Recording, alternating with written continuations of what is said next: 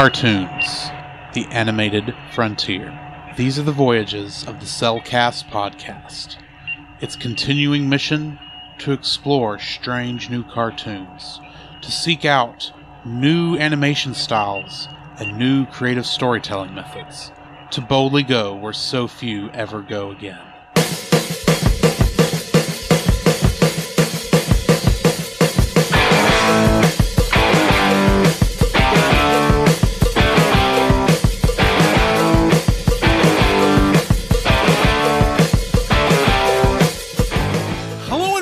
To another episode of the Cellcast. Joining me today is a man who, he picked up a new moniker lately. The Donut Lord. Welcome, Jacob. Well, I do like me a donut every once in a while. Why, thank you. Let me introduce our co-host, a man who just disembarked and is craving a chili dog. Indeed. Actually, I would not mind one. And I will say that is something that... Do you realize the travesty that occurred when this movie came out? Okay. The restaurant, Sonic, America's Drive-In, did not have chili dogs for sale. That is a crime. You could buy them, but they weren't on sale. Do you realize how perfect a marketing ploy that would have been? Yeah. To have Sonic drive-thru selling chili dogs to get you prepped to go see Sonic eat a chili dog. Josh, that is actually a very good question. Does Sonic get his chili dogs from Sonic? That's maybe Metal Sonic, because when he's turned into an oven, I don't know. He bakes them himself? Could be. So we are going to be reviewing Sonic the Hedgehog 2020 later in the episode. But for now, Jacob, how are you doing today? Man, I'm doing pretty good. As someone put it earlier, I kind of got into a little funk, or just more, what was the word I used earlier? You said melancholy. Yeah, kind of a melancholy earlier. I prefer the term funk. Yeah, funk, melancholy, whatever. We all get into them every once in a while. So, today's work was great. Yesterday was good. People kind of ragging on me because I wasn't doing what I was doing for the last 3 weeks. And they were like, kind of ragging on me. It's like, oh, we don't need you in that position anyway. It's just like, but I thought I was doing such a good job. Kind of just joking with them, but are they not letting you on the cash register anymore? Well, I'm not scheduled this entire week not to be on the register, which I'm very thankful for. But people were just giving me the hardest time about it. Well, I mean, it makes sense that you wouldn't be on it now, not because of anything you've done, right? Don't get me wrong, right? But the reason you were on the register was because of the increased need for cashiers. Yeah. Around Labor Day. Well, it wasn't. We're far from that. Well, it wasn't really that. It was more that we had a checker who had caught COVID. So you were short on people. And we were short. That person's probably back. Yeah, they're back. Right. That's why they put you back in they kicked you back to the parking lot. Yeah, which sometimes I don't mind because I can get away from people. I understand this. I really understand this. But yeah, I feel like it's going pretty good. Sometimes we just get into a melancholy or a funk and just, I got home and, just relaxed and prayed about it and definitely just focused on why, the whys of everything and grabbed me a shot glass, grabbed a little Mind Wise and a little bit of Nietzsche Red. I'm really glad you clarified that. Because if I'm sitting here with a drunkard... It's like, hey, I'm drunk on oils. This will be a really interesting episode. But no, it'll be like hopefully I'm using those. I sell Young Living. I sell Young Living products, and so that's 2 products I use every day for mental clarity, and it just gives me more mental clarity and just more sharpness in the whole bit. So if anybody's interested in Young Living oils, please contact me via Facebook Messenger or however you can, so I can get that process started if you want to. So either way, he needs the money. And plus, I want to help people. It really works. I'm not a fan of essential oils myself. However, yes, I can speak that since you started using that Superman blend, you bark less. Yep. Which you're still waiting for me to bark on. I'm still waiting for you to bark on stream. Yes. And everyone who doesn't know Jacob as well as I do is going, what are you talking about? I have Tourette's disorder. I bark like a dog. It's probably come up a couple times. It probably has, but it's worth bringing up. We just don't have an audio facsimile of the actual rough yet. Rough yet. Give it time. Yeah, just give me a bad day and I forget to do everything. I'm going to be like, rough. You're like, he finally did it! I'm kind of hoping it's going to be whenever we get around to doing Up. Oh, that would be hilarious. Yeah. I think it would be hilarious. It would be hilarious. But either way, it's like, yeah, I'm doing much better. We all get in funks and have melancholy. But yeah, I'm doing great. I'm wonderful. Definitely thank to Young Living. Definitely some prayers. Prayer for that. Be like, oh, we all get in funks, just like I said before. And yeah. Gotta have that funk. Okay. Yeah. Either way, so yeah, just definitely prayer for in Christ for that, because without him, there's nothing. So we have no hope. So amen to that, brother. So yeah. But other than that, I'm doing well. How about you? Well, if you can't tell, I've got a little bit more energy tonight than normal. Just a little bit. Might have something to do with the fact that I was the reason we didn't have an episode. Do tell. Come out. A new episode come out. Because what we released was one of our Looney Virus episodes on Duck Dodgers in the 24th and a half century. I've been waiting like a year to do that. I can imagine. I didn't think to do it last recording on Dark Crystal. But, yeah, I was gone last week. A little bit. I wasn't just out of the city. Away from my computer. Yeah, I wasn't just AFK. Yeah. I wasn't just out of, the county. Hit my pun. I wasn't just out of state. I was out of the country. Pretty much, he was over international waters. You don't know what happens in international waters? No, I don't. Not much, actually. Exactly. They got ran over. They got bombarded by pirates. The drunkards get cheaper beer is what happens when you're in international waters. That's what happens. The entertainment value goes up tremendously. So once they could get cheap beer. Yeah. So you were on a cruise. I was on a cruise, yes. If y'all remember way back on our Hotel Transylvania 3 episode, I talked about how we did that the week I was supposed to actually be on a cruise ship. Yes, oh my gosh. That was part of the joke. If you watched the live stream, you saw me with the tropical shirt, the sunglasses. I had my little Carnival sign-in sale card around my neck from the last cruise I was on. Right. And I thought, when we did that, my thought was, this is the closest I'm going to get to a cruise this year. That's not what happened. We went down to see we went and saw Costa Maya, Cozumel, and Belize, not necessarily in that order. We had some good food. It was the first time that ship I think had been out in 18 months. Yeah, the story you told me. Because of COVID. We're not going to get into that because of the reasons I told some of that story off screen. Exactly. Yes, Josh. I have seen things. Things that would make your blood curdle in the middle of the night. There are some people you wonder about. Yeah. If they actually bothered to look in the mirror before they came out on deck. Oh, wow. Okay. Yeah, believe me, working where I work. Oh, yeah, you see all kinds of people. It's like, did you just get out of bed? Oh, no. Like, strictly out of bed. Those are the calm people. Yeah. The people who look like that's almost expected. Yeah. Especially at breakfast. Yeah. You expect people walking, at least they're not in house coats.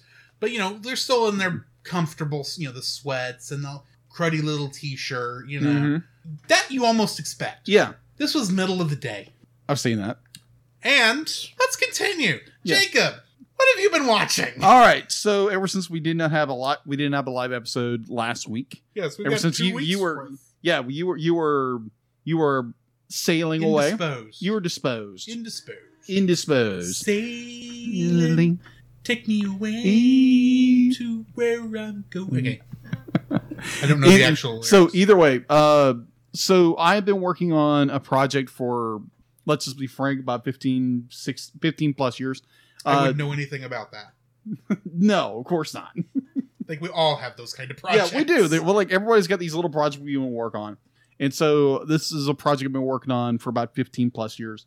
and I'm starting to work on production of it. It's a webcomic. I'm hoping that'll come out by the end of this year.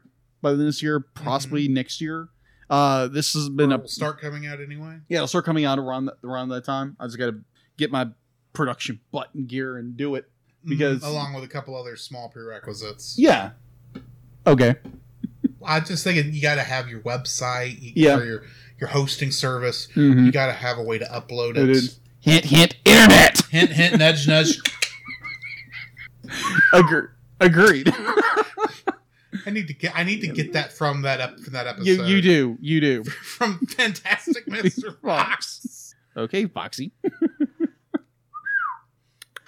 So yeah, I've been working on that, and plus I realize I am the idea of looking back on your life and looking at the like what have you accomplished, and the fact that I've accomplished something. Like we started this podcast.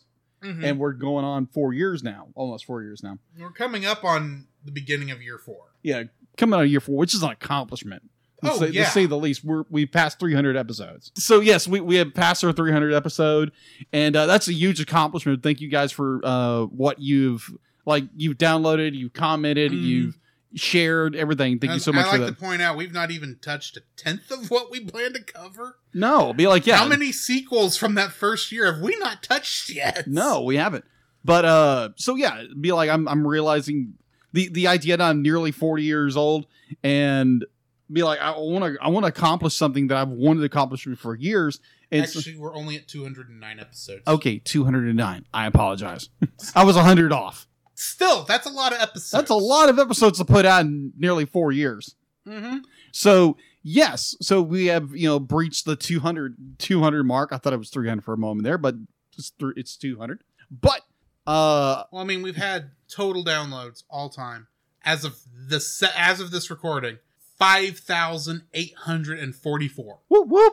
And that's just on the podcast. Those of you who watch live or watch on the Facebook or, couple other places that don't actually track. This doesn't actually track. Yeah, it doesn't count those. But with that tracks, we've got over 5,000 total downloads. So that's insane.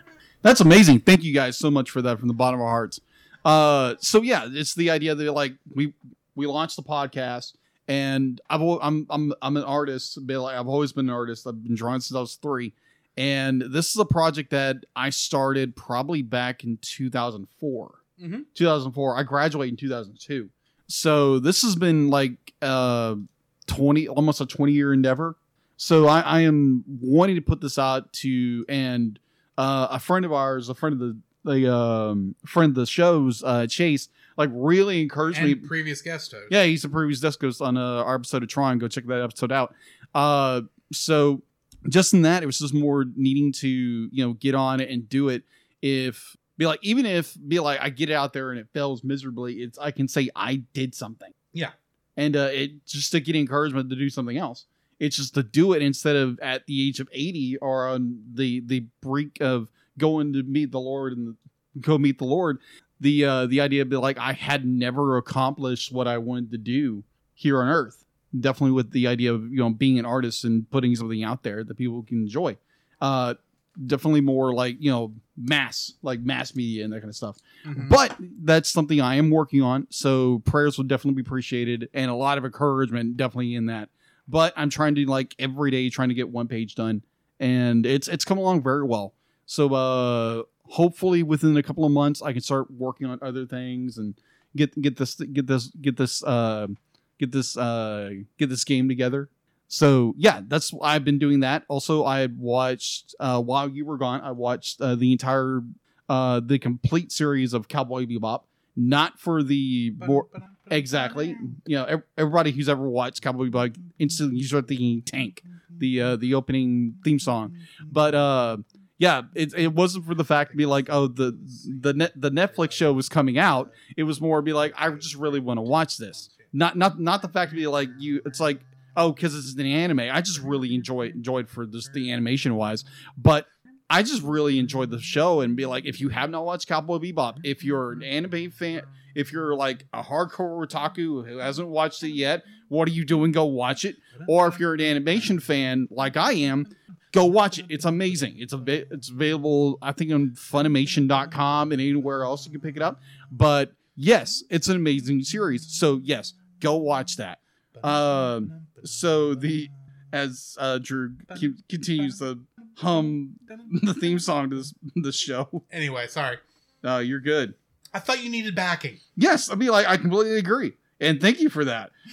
So the other day, I was just kind of bored, didn't know what to do, trying to figure out something to watch. It's something I had watched before, and so I put on Pixar's Onward, another movie. Another one we're going to do next year, one way or the other. Yes, we did a reaction to that. So go. Our last reaction before COVID. Yes, exactly. So if you be like, go check out that reaction, it's a really, really good movie. And so I watched it, and the fact that it's all about two brothers that lost their father. You know, spoiler alert if you haven't watched it. That's more your basic premise. But it made me really appreciate my two younger brothers. Even though sometimes we just kind of like butt heads, that's what brothers do. But it's the fact to be like, we've always kind of helped each other along the way in life, and have an amazing father. Don't get me wrong. My dad is great. My mother's great as well. It's the idea that you have two younger siblings that are so patient and so loving about everything. Like, even though we get on nerves, we just love each other to death. So it's like, thank you guys from the bottom of my heart, Jim Daniel. Be like, this is a movie. I was the crocodile tears were coming, because I was just like, it hit me just right there, that thunder struck in the chest. It was so good. So good. So yeah, if you have siblings, yeah, definitely get a tissue. If it'd be like, you have like people that really are really close to you, it's like, yeah, get a tissue. It's good. It's so good. So yeah, I watched that, and I can't recall anything else except for just random YouTube stuff. Right. Other than that, what have you been watching? What have I been watching? Yes, what have you been watching? Drunkards. Anyway. Apparently. No. Of course, anytime I visit the parents, we watch, the same kind of shows that they like to watch all the time. So of course. We saw some episodes of The Middle. We saw some episodes of Lone Star Law. We saw, I think, that 48 Hours mystery of that girl that that died out in Utah. And Florida, that thing. They already had a 48 Hours mystery by the time we got back to back home. While on the ship, along with seeing a comedian who I didn't find that funny, we saw a juggler. Okay. Who's apparently the world juggling champion on a Carnival cruise ship. Alrighty. Just a thought there. Okay. He did admit that the best way to become the world juggling champion is to be the only contestant. Okay. He said it, not me. Okay. And he actually was good, and he was funny. He was funnier than the actual stand-up comedian. Yeah. But Wednesday night, because all these ships, they have screens out in the main pool, out by the main pool. The idea is you can float in the pool while you're watching the movie. Yeah. We didn't float in the pool. We stayed out on the deck, dry, mostly because the rain was about to come in. Oh, fun! And we watched News of the World. Oh, okay. You watched that? You previously watched that? I previously watched that back in January, and I brought it up then. It was just as good this time, maybe better because we had the subtitles, and because some of them accents, even though it's Texas and we're from Texas, some of them are a little stiff, or a little hard to get sometimes. Yeah. But yeah, we watched that, and then when I got back home, I watched. I think I've seen 6 of the episodes of Star Wars Visions. Okay. That is good so far. I'm going to highly suggest if you're looking at those, and you some of them just don't look too hip. Maybe you just not get into them. I do suggest watching all of them, to be honest. Yeah.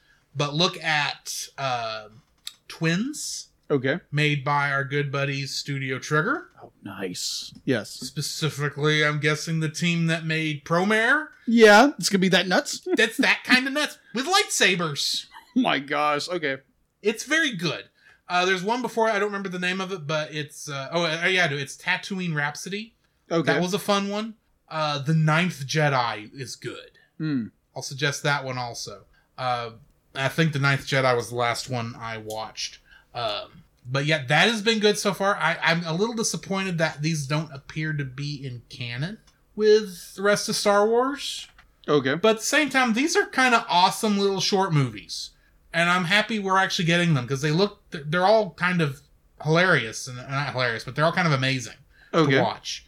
Other than that, just kind of the normal stuff. I have been watching through What If? Yeah. And Star Trek Lower Deck Season 2. Okay. Probably we're going to probably start re-recording the episode, or not re-recording, but back to recording episodes, I think this Sunday, not that we do those live. Right. And then I'm going to start actually releasing what episodes we've got out. And we will be a little late, considering most of the things will be done. Both those shows are probably going to be done in 4 episodes. Probably. But hey, at least we're doing it. We're going to get them out because obviously we had to do Lower Deck Season 2 because we did Lower Deck Season 1. Right. And What If is something we both wanted to do anyway. Exactly. Which is why we interrupted the Tangled streams. Oh my gosh, poor Tangled. I feel so bad for Tangled. I'm just going to say this. I'm going to be honest. Tangled is where it is because of me. It's my fault Tangled is in the shape it's in at the moment for our releases. Because I was convinced when we first started talking about it before COVID. Yeah. I'd like to point out. I think it was before COVID. It was while COVID was getting started. We didn't know what it was going to do. Right. I was worried because at the time we were still doing Movie of the Week podcast. I was worried about adding in a bunch of different episodes to edit. So we decided to record some early, and then when we would pick a time to release them, and then we'd do it. Apparently that doesn't work for me. Okay. Because and you actually helped because you actually edited all of season 1. Yeah. With the last 2 episodes, which I ended up editing. What I should have done was what we did with Thundercats, where I edited as we released, as we the Thundercats at the beginning of January, I think as we were doing 5 episodes a week. Yeah. We recorded those on Sunday, and I edited 1 episode a night. Yeah.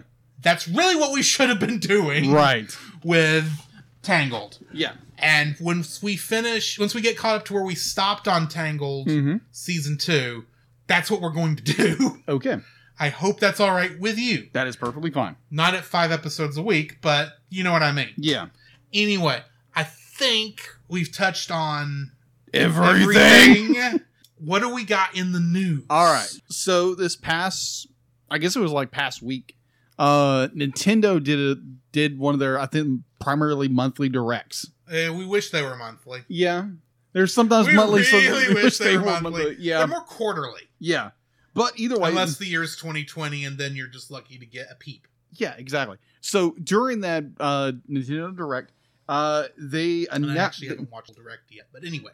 I saw little clips through like another YouTuber. Yeah. And it was real interesting. Kevin Kinson. I'll go back and watch the actual Nintendo Direct at some point. But anyway. Yeah. So it'd be like when I was watching that, I was like, oh my gosh, Drew's gonna be like, ha! Well, here's the thing. Yeah. On that cruise ship, I don't have internet. I heard. Because you pay out the wazoo for it. So Saturday morning, while we are finally back in cell phone range, I turn it on, and after hearing the little, the long list of updates,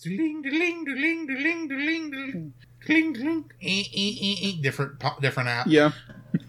Half expecting Twitter going, that's not the sound it makes. It should. Yes, I agree. It should be I an agree. actual bird I completely tweet, agree. but yes. Beside the point. It's all going through, and I'm just going through, everything. And I started seeing this meme of Mario in the position of Chris Pratt, the Jurassic World with the 4 raptors holding back. But this says it was Mario with 4 Yoshis.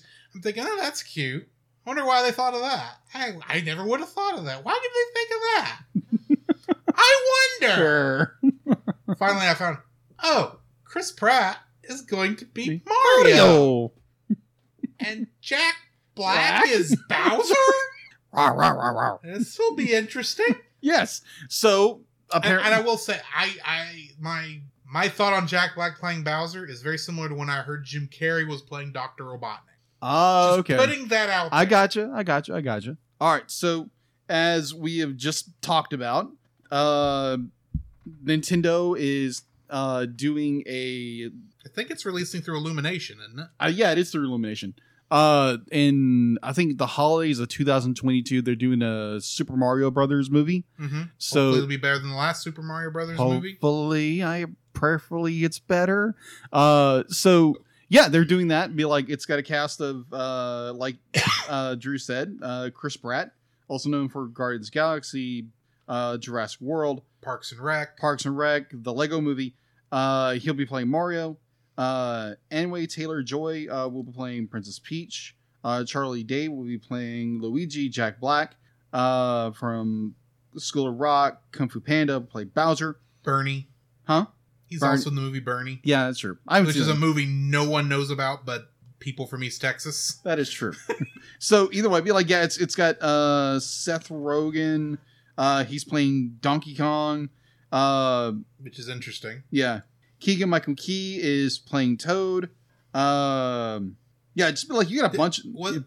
I saw Cranky Kong on the cast list, didn't I? I didn't see that, but they have the original voice for Super Mario himself. Yeah, Charles Martinet. Charles Martinet. Apparently, he's as a special cameo in the film. We don't know what he's playing. He's probably playing Mario's father or something like that. I'm actually hoping for Wario. That would be no good reason. That would be really interesting because he's also the voice in the games. He's the voice of Mario, Luigi, Wario, and Waluigi. Yes. Kind of curious how they say Waluigi's name, but anyway, Waluigi. So either I'm a Wario, I'm gonna win. All right, so this is speculated. This is supposed to hit the theaters in time for the holidays, presuming Christmas, October. You know. The trifecta of the holidays. They're aiming for holiday. They're aiming for the holiday season of 2022. So yes, that'll be coming out when it does. And I did find something interesting. Kind of goes way back. You know, go back in the Wayback Machine, and just so yeah. Okay, Mr. Peabody. Exactly. I prefer to be Sherman. You prefer to be the human to the... Well, never mind. Never mind. It's been a while since I've watched the movie, okay? Let's be honest. Okay, Mr. Sherman. The dog. Mr. Sherman? Anyway. Never mind. Sticking foot into pant in the mouth. Right along. All right, so Time Warner TCM is... They're apparently starting October 2nd, they are doing a celebration of the Fleischer Animation 100th anniversary. Like Max Fleischer? Yeah, Max Fleischer. Okay. Fleischer. Max Fleischer. Yeah, Max Fleischer.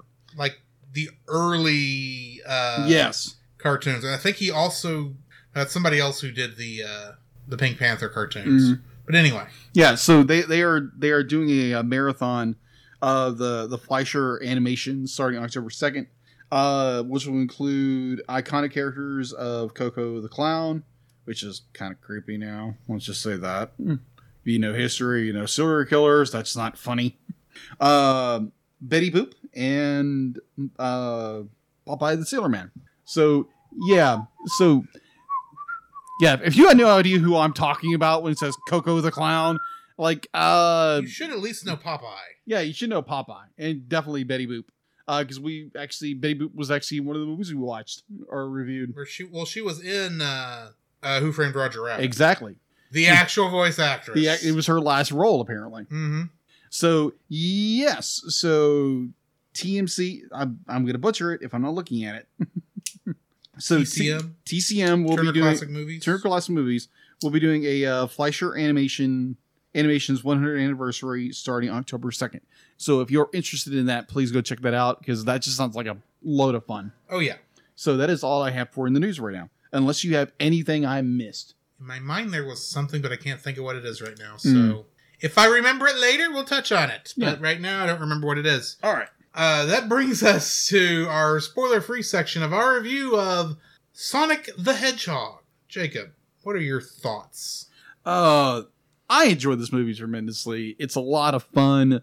Now, granted, I do not have the Sonic lore, the nostalgia. Are you saying there's a reason I'm the one hosting Sonic Saturdays? Yeah, pretty much. Pretty much. So there again, I did not It's grow not up just watching. because I have an internet connection. That is true too. That is so true. But either way, keep rubbing that salt in. I'm working on it. One day I will shame you into getting internet. But either way, my connection with Sonic would be watching the cartoons growing up. Mm-hmm. Primarily, what was it? Sonic the Hedgehog, the more adventure one. That was the one that was just called Sonic the Hedgehog. Yes. The fan community has, in order to help differentiate it, referred to that as Sonic Sat AM. Oh, okay. Or Sonic Saturday Morning. Okay, so the one I'm referring to is The Adventures of Sonic the Hedgehog. So the more slapstick comedy one. No, the first one. No, the better one.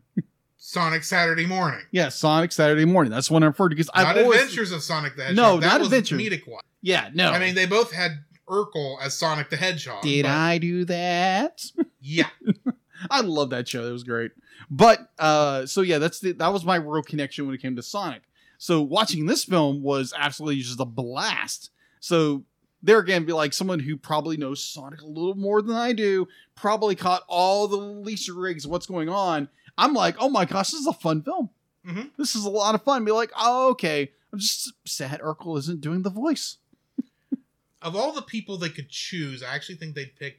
I agree. I completely agree.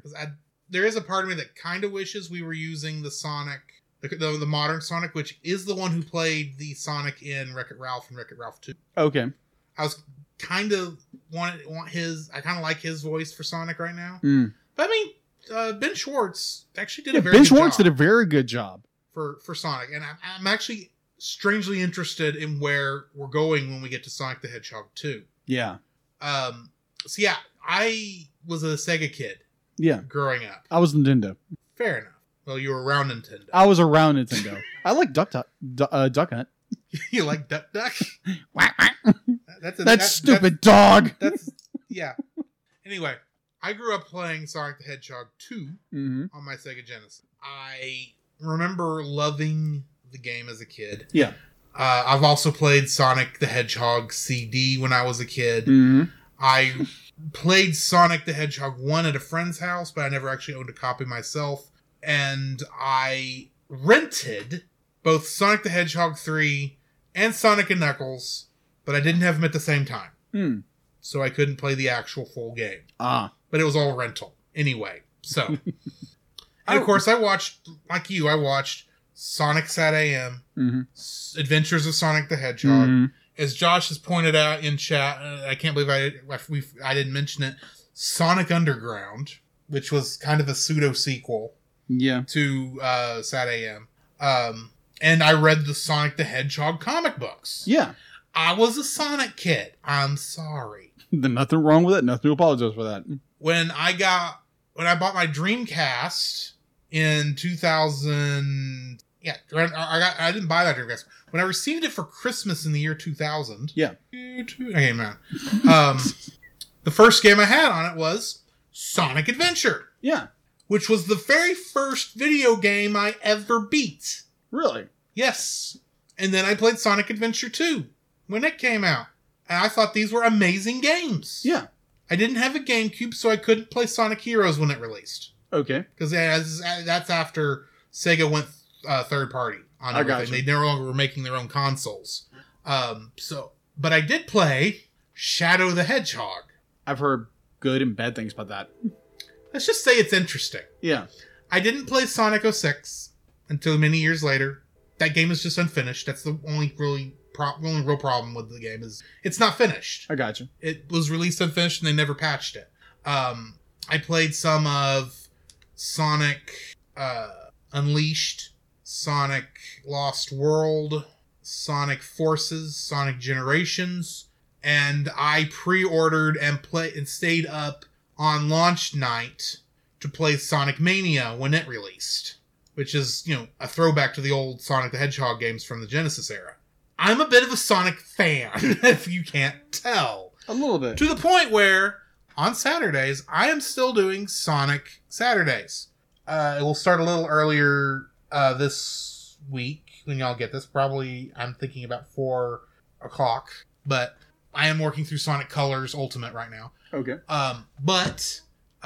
Yeah, when I sat down and watched this, I went in with some trepidation.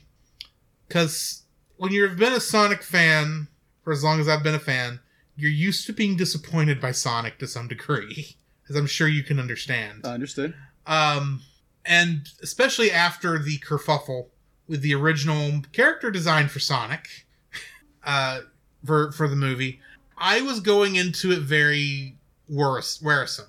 I was afraid there was no way this was going to work out. Pitiful. I'm just going for fun. Maybe I'll catch maybe they'll do something cool. I don't know.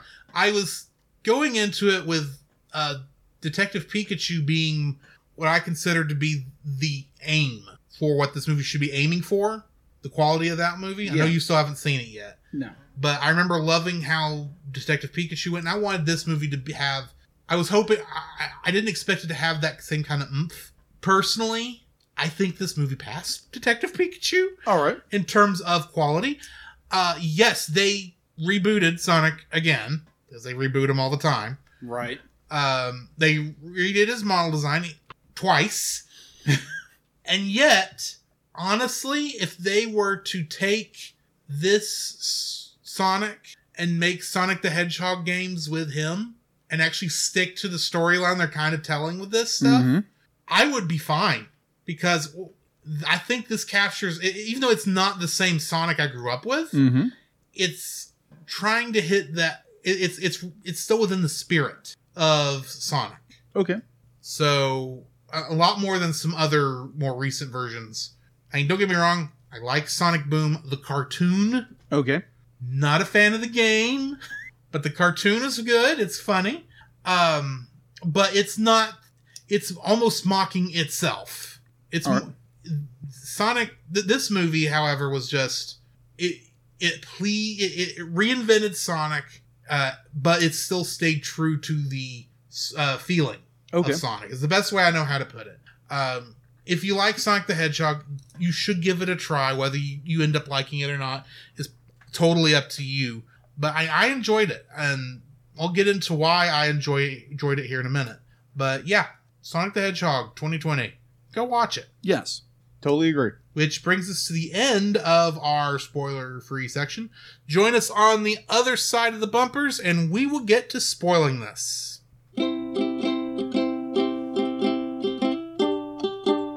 Don't forget that you can download?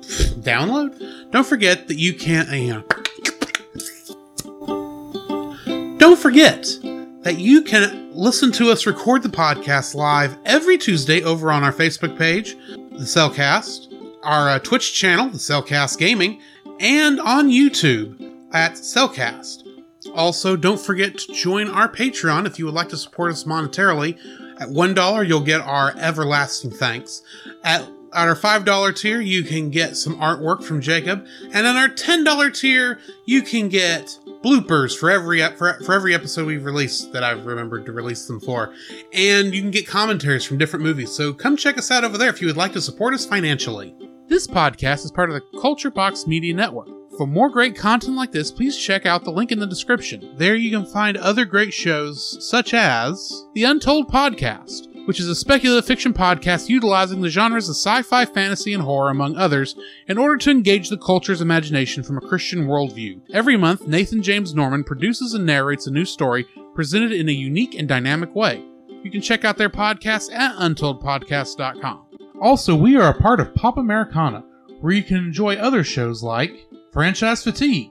Do you like movies? Of course you do. I bet you even like big movie franchises like Star Wars, the Marvel Cinematic Universe, and Indiana Jones. And obviously, since you listen to us, you must like listening to movie reviews. But what if I were to tell you there is a podcast that reviews film series one movie at a time? You'd like that?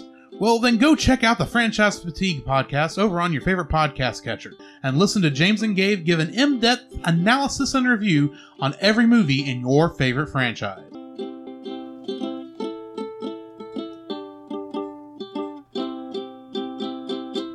The following is a spoiler-filled review for Sonic the Hedgehog. Your listener discretion is advised. Sonic, he can really move. Sonic, he's got an attitude. Sonic, he's the fastest thing alive. Sonic the Hedgehog 2020 was directed by Jeff Fowler, and this was his directorial debut. Yes.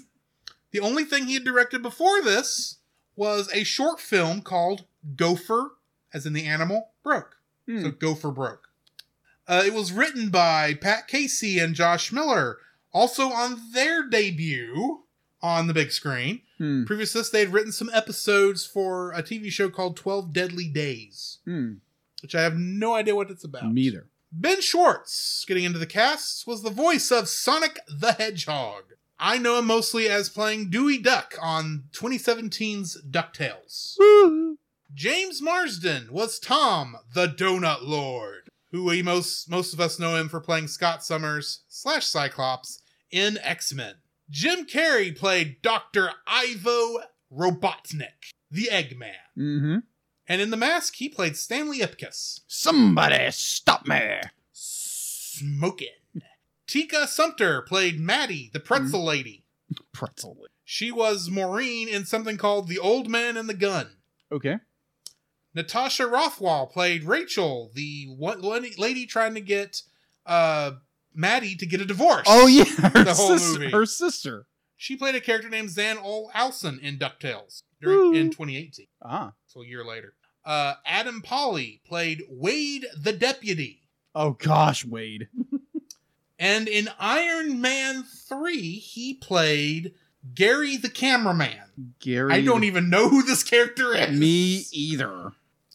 Lee Majdob, and I apologize if I've said that name incorrectly. He played Agent Stone, the assistant. And in Dirk Gently's Holistic Detective Agency, he played Silas Degdamore. Degdamore. Mm-hmm. Benjamin Volek was Baby Sonic the Hedgehog, and he plays Peter Parker in Spidey and His Amazing Friends on Disney+. Oh, okay. Donna J. Fulks is the voice of Longclaw, and she played Roxy in Doom Patrol on HBO Max. And last but not least, Colin O'Shaughnessy played Miles Tails Prowler in a cameo. Current voice, and she is the current voice of Tails in the video games. Mm-hmm. But she previously played Jazz Fenton in the Nickelodeon show Danny Phantom. Really? Mm-hmm. Kingdom Hearts connections. Absolutely, positively nothing. Not good, man. Not good. I think you couldn't find a thing. The closest, maybe, and I actually would have to. This wasn't listed on any of IMDb.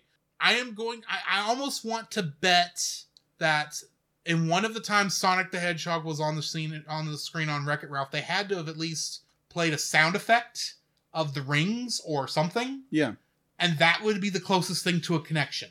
Wow, the best I can give you, and that wouldn't have been in Kingdom Hearts. So that would just be because he was in Wreck-It Ralph and Ralph was in the show. Was in Kingdom Hearts 3. That's the closest I can get you. Okay, interesting. Unfortunately. So I guess I could say Yuji Naka, now that I think about it. Except Yuji Naka had nothing to do with Kingdom Hearts 3. So moving on. Huzzah! Okay. Info and stuff. All right, so info and stuff. Well, let me get the info and stuff, Russ. I really need to learn not to talk so fast. Because then I talk like words that sound like this and no one understands me. I have no idea what you're talking about. You sound like you're the Micro Machines guy who was also on Transformers the movie. Blur? Yes. He was the Micro Machines guy. Yes, he was. Anyways, we're going forward, right? He's what? We're going forward. Moving on. I can't make out what you're saying. We're going forward, right? We're going forward. Yes, I'm going forward. I think you're going backwards. Forward and back and then forward. Never mind. No one's going to get that joke but me. All right, so info and stuff. It is available to watch on Promare. I wish it was Promare. It is available to watch on Paramount Plus. Thank you. I'm sorry. I know what you're trying to say because you said Promare. My reading disorder went bleh. You can't read. Exactly. Paramount Plus and Hulu if you subscribe to those. Paramount Plus. Yeah, if you're subscribed to those. Either way, it was produced by Sony Sammy Group. Close. Sega Sammy Group. Sega. That's what I meant to say. Sega. Sega is Sega Sammy owns Sega Holdings. Yeah. which owns Sonic Team, which makes Sonic the Hedgehog. Yeah. Okay. All right. So original films: Marzer Animation Planet and Blur Studio. Distributed by Original film. And original film. That's what yeah, you're right. Distributed by Paramount Pictures. It was released on January 25th, 2020 at Paramount Theater. It was released in the United States on February 14th, 2020, statewide, and it was released in Japan June 26, 2020. Going to box office. It had an estimated budget of $85 million. Its opening weekend it had $56 million for February 16th. Its total gross for the United States and Canada was $148.9 million. And its world gross was $319.7 million. So yeah, it did very well. Even with the extra money they had to put in. Yes, exactly. That first trailer. Oh my gosh. Yeah, we'll talk about that later. Oh yes, it'll come up. All right, so home release. March 20th, 2020. Now, compare that. Okay, if anybody, for definitely our generation, to 1993, when Jurassic Park was released. Yeah. It took a year and a half for it to come to VHS. Yes. Yeah. Now, you look at, it was released in February of 2020 in theaters. Mm-hmm. It was released on home video in March of the same year. In their defense, COVID. Yeah, agreed. Completely agreed. But just the vast distance of go from the early 90s into where we are now, it's like nothing. Yeah. Which I thoroughly enjoy, but the idea it took a year and a half for Jurassic Park kind of VHS. That's just nuts. But well, at least when you're talking about the age of VHS, yeah, it actually took a long time to make each copy. I Agreed. mean, even with the fast thing, you still had to copy off of a master tape onto magnetic tape, and you could only really do like one. I think one at a time or something like that. Yeah. So it actually took a while to build up enough that you could actually ship around to some places. Now there really is no. The only reason you really have in order to hold it off is because there are existing agreements in place that kind of just died on the vine when COVID hit. Agreed. And are only now starting to come back a little bit. All right. So on March 20th, 2020, Paramount announced Sonic the Hedgehog would be released on home video after its 90-day run, which is nuts for people our age. Let's see. This was during the COVID-19 pandemic. It was released digitally on March 31st, 2020, with Blu-ray following May 19th. So it was actually released on May 19th. It was also released with a short film Around the World in 80 seconds. That is a unique little short. Let's say that. I haven't watched the short yet. It's Sonic being annoying, but just Sonic being Sonic. Okay. Let's see. The film topped the America Blu-ray DVD charts several weeks upon release. As of December 6, 2020, it sold 1.9 million units in the United States, earning $40 million in sold revenue. It was the sixth top-selling home video release of 2020. After its release, a digital HD release for Paramount was released for headlining on streaming service Epic, E-P-I-X. Epics, that's what I thought. On Epic's November 20th, 2020. Let's see, it went to Paramount Plus. Hold on. On February 18th, 2020, and on Amazon the next day. Paramount, I'll get that in a minute. All right, so in sequels, Paramount confirmed that a sequel was in development for May 28, 2020. Obviously, that would have been pushed back because of COVID. Thank you, COVID. Fowler returned as director, and while Casey and Josh Miller returned as writers. On February 9th, 2021, Illumination reported that the studio was considering Wow.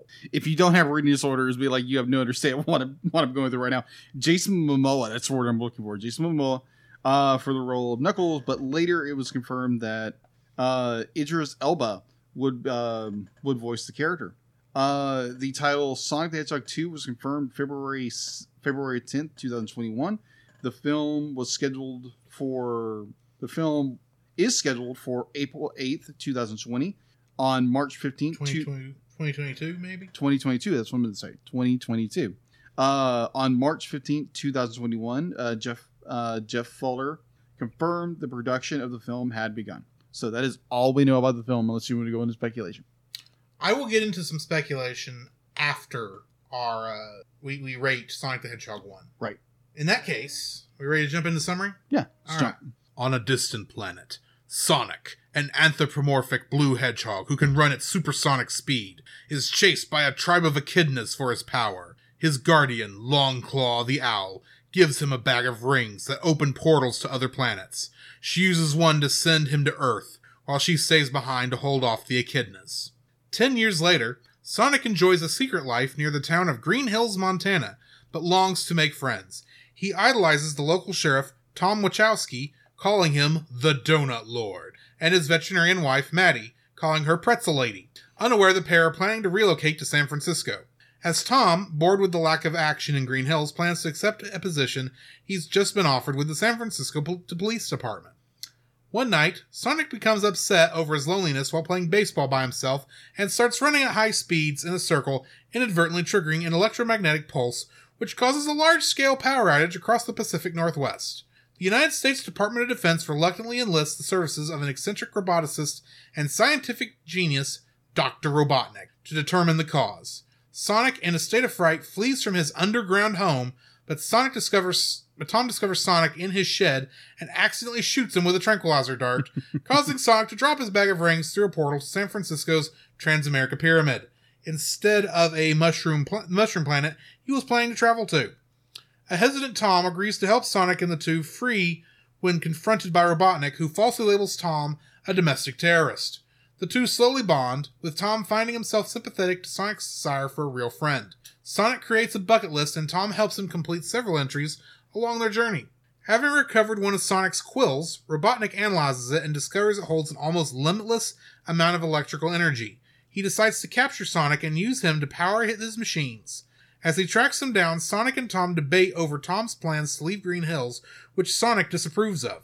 Sonic and Tom manage to fight off several mechanized pursuit drones sent by Robotnik until Sonic is badly injured after the battle. Arriving in San Francisco, Tom brings him to Maddie, who treats him at her sister Rachel's home. While Tom explains their situation to her, Sonic receives a new pair of red sneakers to replace the ruined ones from JoJo, Maddie's niece. The group heads to the roof of the pyramid and recovers the rings. Robotnik arrives piloting an advanced attack hovercraft powered by the quill, and Sonic is forced to fight off Robotnik's drones and use one of his rings to send Tom and Maddie back to Green Hills in order to protect them. Sonic challenges Robotnik to a race, but the Doctor is able to match his speed using the quill.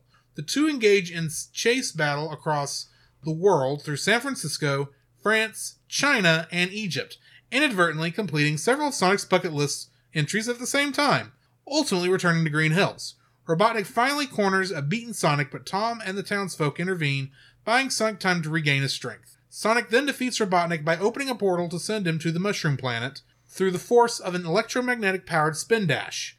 Following the incident, Tom and Maddie decide to stay in Green Hills and let Sonic live with them. The government agrees to hide Sonic's existence by erasing all evidence of the events, including records of Robotnik's existence.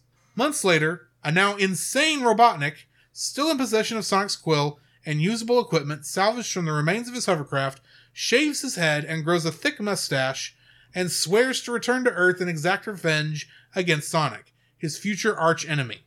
Meanwhile, a young two-tailed fox named Tails from Sonic's homeworld emerges from a ring portal and searches for him. Getting into the trivia for this. When the first teaser poster was released, Naoto Oshima, the character's original designer, and Yuji Naka, former head of Sonic Team, said they disliked Sonic's appearance. The first trailer caused a massive fan backlash. A little bit. Yeah. On May 2nd, 2019, director Jeff Fowler announced on Twitter that Sonic's design was going to be altered to make the character the best he can be. The movie's scheduled release moved from Thanksgiving weekend 2019 to Valentine's Day 2020, when a new trailer and poster released on November 12th, 2019, and with fans and critics alike praising Sonic's new look. This was the second new look, not the original new look. The production team originally created a more realistic design for Sonic. Realistic. Yeah.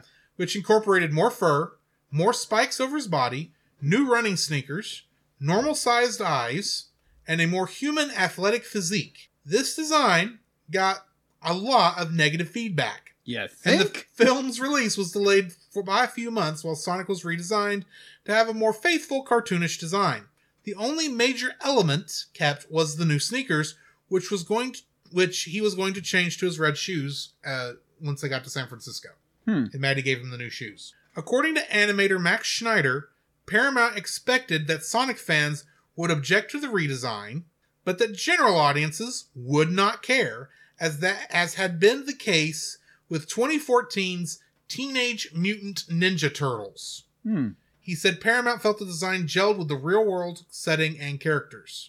I have a feeling we're going to talk about that original redesign later on. A little bit, yeah. So I'm just going to skip past my thoughts on Paramount's poor decision-making with that original one for now. Agreed. Jim Carrey remarked during his press promotion for the film that very little of the dialogue from the pages of the script ended up in the movie. He also was given a lot of creative freedom for his non-verbal scenes, receiving basic instructions like, here's the room, and this is the music. Just do something to go with it. Have fun. What attracted Jim Carrey to this project more than anything else was that his daughter was a big fan of the Sonic the Hedgehog games growing up. The Mushroom Planet directly evokes Mushroom Hill Zone from the first level of Sonic and Knuckles, 1994. Okay, honestly, watching the film for the first time, not knowing that, I was like, oh, okay, they're jabbing in Nintendo with that. I kind of think that was also part of it. More on my thoughts on this when we get to my speculation. Okay.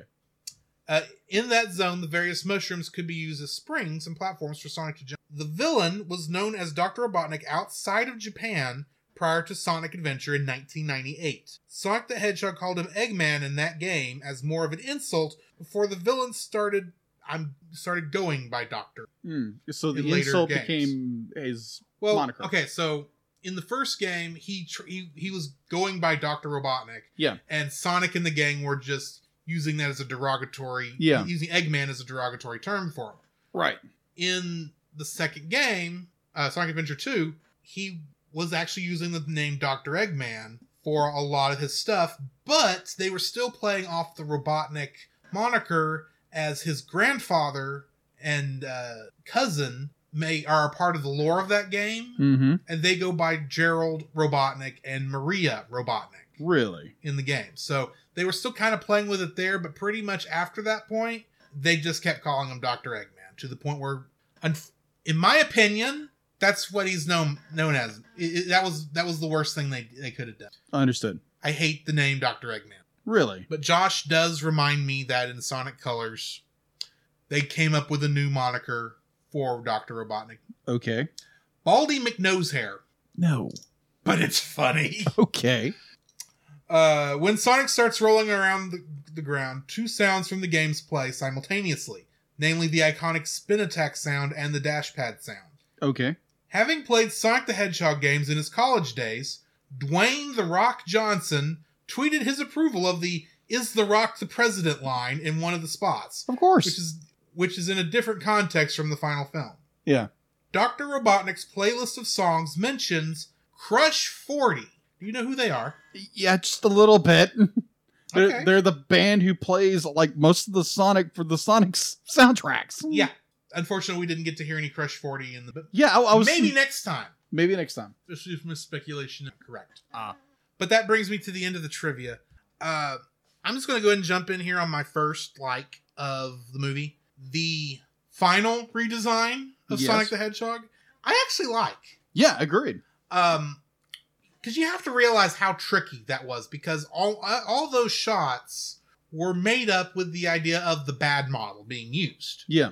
So they had to make the new model match every sight line that was already set up. Exactly. They couldn't change it too much because they couldn't change the design up a whole lot because of the just the general shape of the character and how they had stuff moving around. Yeah. They did at least give it the more cartoony feel to it, but he still had a more realistic feel to him without looking like a man in a running suit with a giant mascot head on his face. Yeah, pretty much. What the first redesign looked like. Yeah. But there's also a couple, and there's like a very interesting little call out on the thing that I noticed this time. Okay.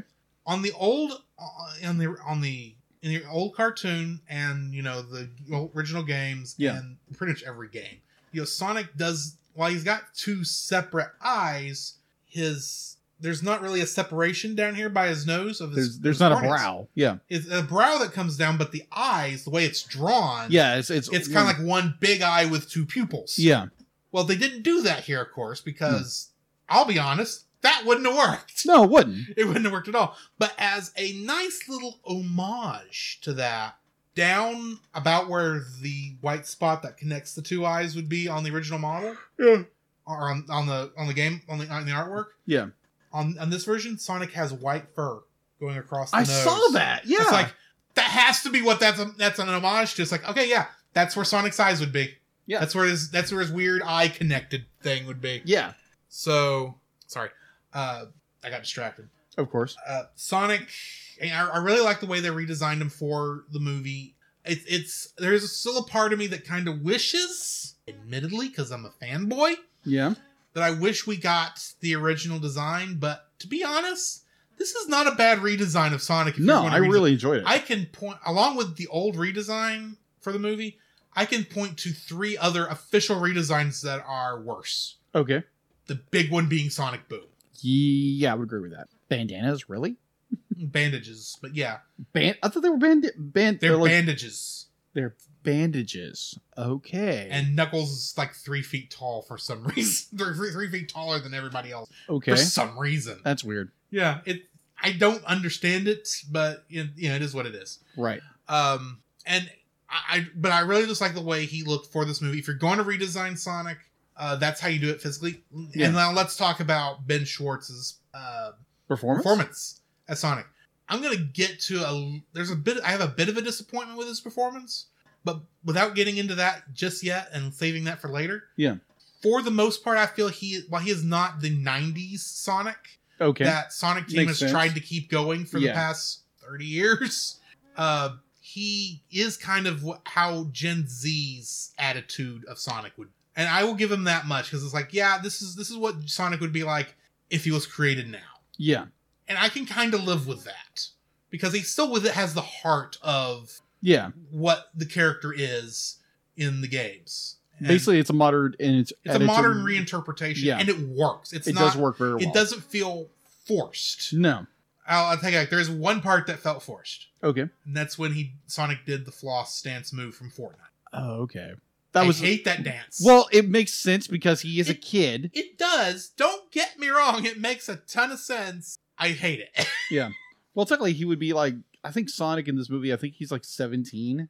Like 17, 16 years old. Assuming this is more of a extremely loose remake of the original game story. Yeah. It'd probably place him more at like 12 or 13. Yeah, that's what I meant. Because when we first meet Sonic in the very beginning, he's like 7. Yeah, he's like really young, and then we meet him like I think it's like 8 years later. Yeah. So that would put him at 12 or 13. 12 or 13 years old, which is about where he was in Sonic the Hedgehog 1. That makes sense in the video game. That makes sense. Your first like? My first like. It's actually what I've titled player. Yeah, I can't even read my own writing. Player of one scene where the baseball field, where he's watched all these kids play baseball and he's really enamored. And he wants to play, but he's what was his mother figure's name again? Longclaw. The fact to be like, he was told, be like, do not interact with people, don't let yourself be seen, which we see a lot of with characters trying to hide their identity or who they are, or hide their powers. And so Sonic is left on the field, and he does this amazing scene where he's, playing himself, playing against himself, and it's done very well. And I love that interaction, but when he realizes he's gonna be alone his entire life, like the emotion that comes out of that, definitely with the voice actor who does Sonic, what's his name? Ben Schwartz. Ben Schwartz does an incredible job because he's very light, fun, and just definitely the kid who he is.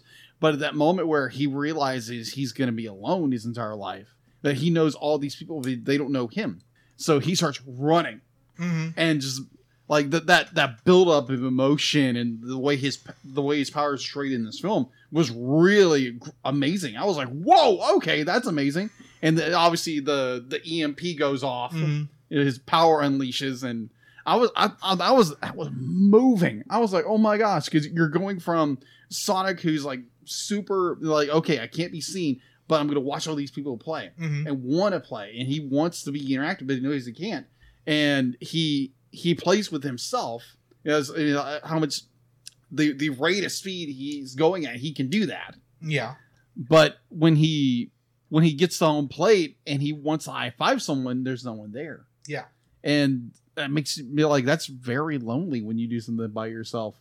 And the idea of like his expressionism of be like, I'm alone and I'm never going to have anybody. And that's like whenever you're like, if you've ever played by yourself as a kid and there's no one else there to play with, that's hard. Yeah. That's really hard. Definitely when you don't have anyone else to play with. And being the fact to be like, he's literally, he can't have interaction with anybody. He can't have a friend. And his dread is to go into this mushroom world where there's no one to interact with. That he knows of. But just that outward expression of him running the bases at full speed and his power unleashing. And it's just that outcry when that emotional outrage, that outburst is just incredible. I found that scene just invoking of like when I was a child, because I was very much, because obviously I would play with other kids, but there's times like no one else would play with me. I would go and play by myself, and you feel kind of defeated, and you just like no one cared about you. Yeah, but. Be like, obviously people do care about you or care about me when I was a kid. It was just like those moments be like, that kind of hit home a little bit. It's like when you're playing by yourself and then no one else wants to play with you, or no one will play with you. So yeah. So there again, I'm getting a little more deeper into who, my younger years, but thankfully I grew up with 2 younger brothers and a big family.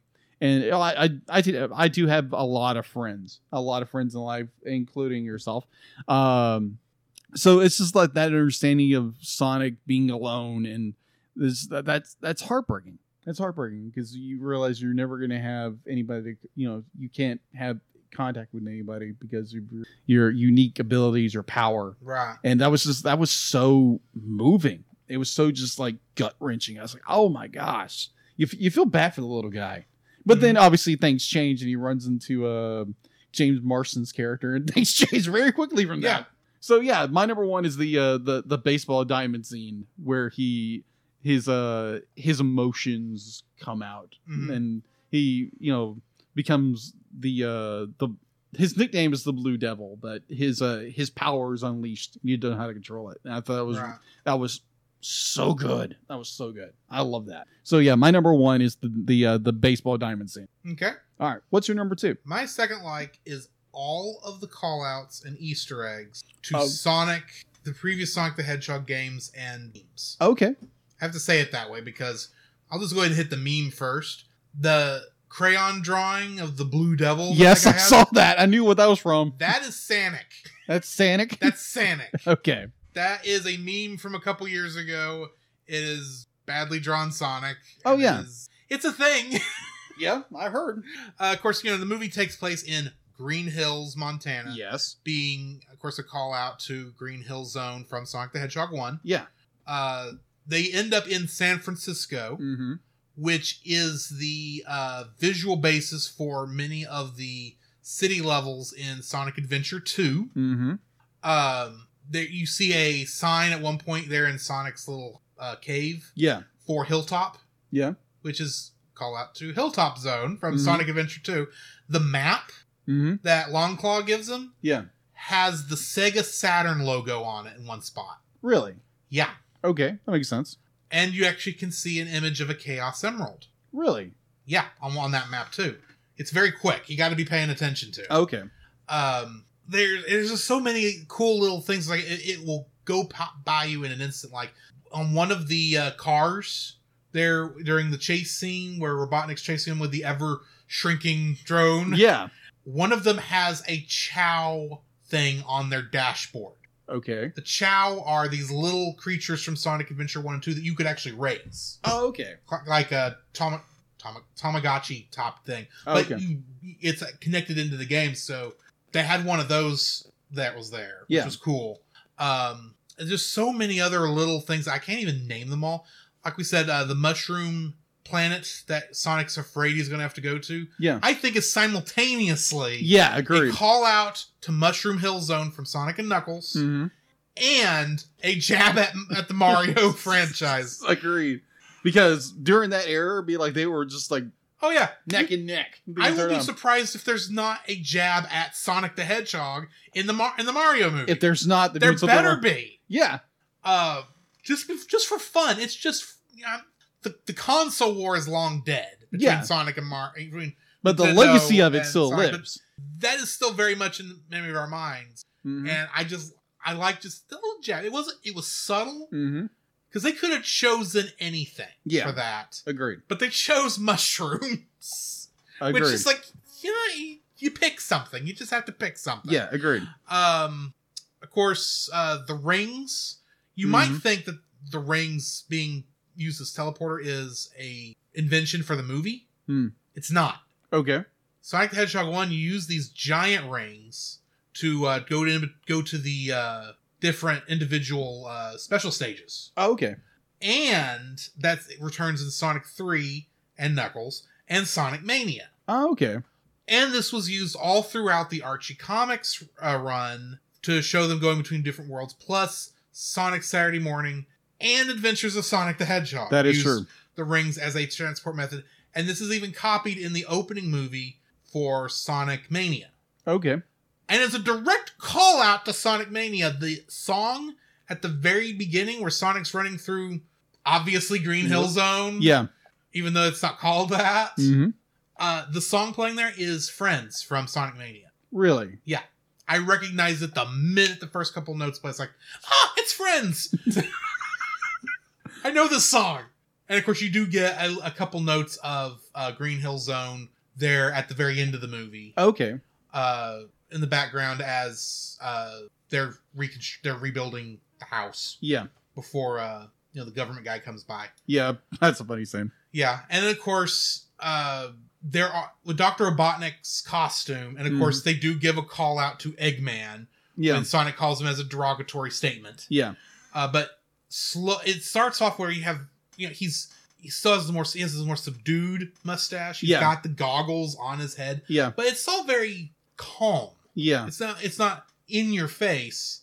But as the movie goes on, he slowly starts adding in more red to his wardrobe to where when he's in essentially his version of the Eggmobile in San Francisco, it's like he looks just like how you might redesign Dr. Robotnik in a more serious, realistic look. Yeah.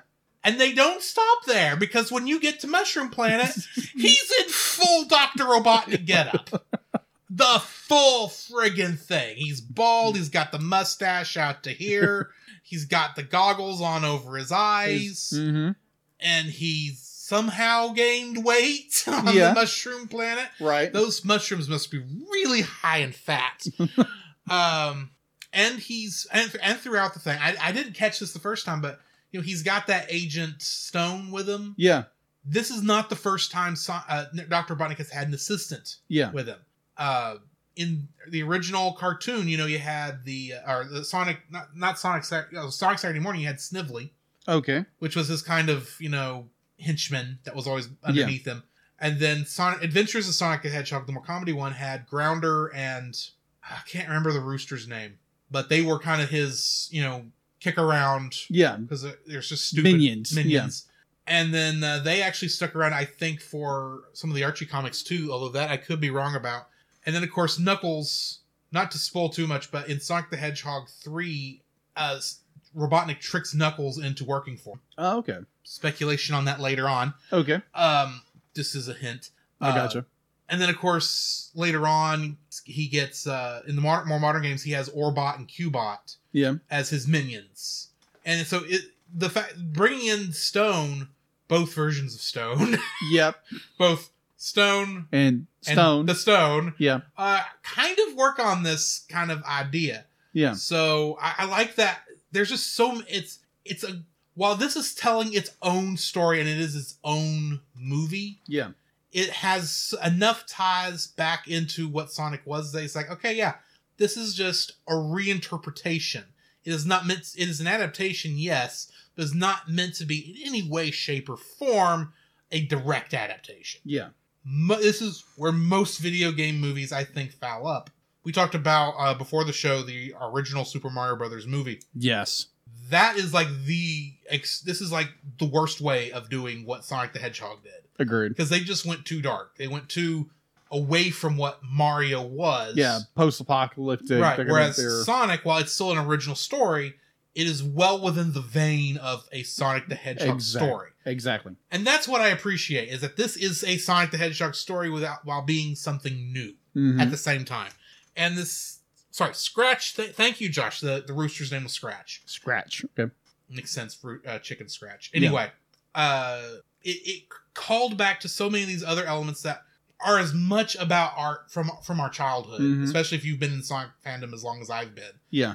And they mixed everything together and came out with, here's how we would reinterpret that right now. This is it. And it's like, this is actually good. I actually enjoy this.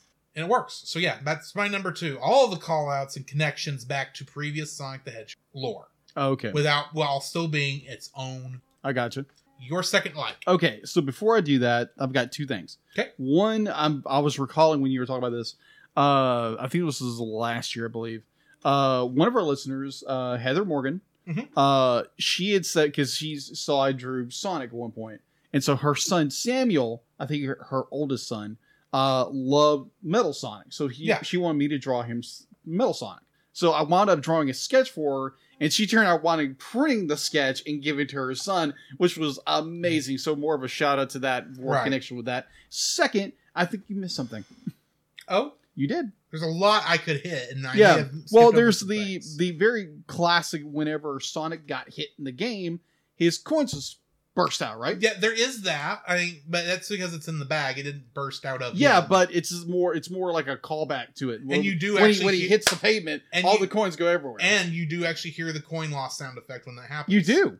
I thought I was like, okay, that's interesting. I thought that was very unique. They used all the classic sound effects.